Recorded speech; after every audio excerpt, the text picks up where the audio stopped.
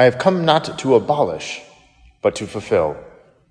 These are Jesus' famous words from the Sermon on the Mount in relation to the law and the prophets.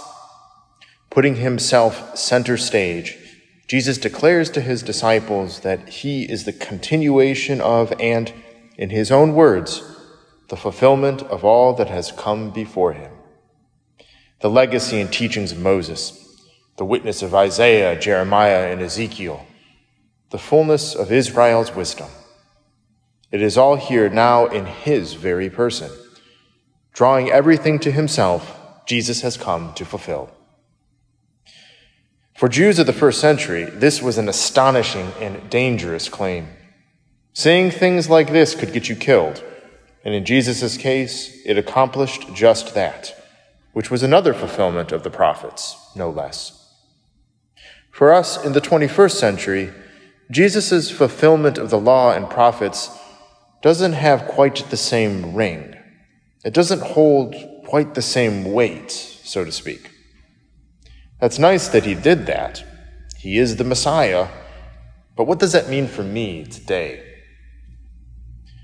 One of the ways I've always looked at Jesus' fulfillment is that it means also fullness and integrity. What do I mean? As Jesus says further, not the smallest letter or the smallest part of a letter will pass from the law. And woe to those who break them and teach others to do so as well.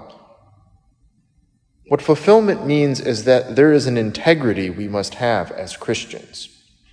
To follow the Messiah, to follow our Jesus, means that it requires an uncompromising filial obedience to everything the gospel demands. There's no room for picking and choosing, no room for ignoring one aspect of the faith in favor of the other, no room for dissent. What the gospel demands in fulfillment is to adopt it into our lives in the fullest way possible. In other words, we've got to be all in. To choose to follow Jesus demands that of us because he is the truth. And he is the truth that precedes us, the truth we serve in fullness, and the truth we owe our obedience to in an integral life. What's remarkable is what he will do in your life if you choose to follow him in this way. It's a pretty awesome outcome.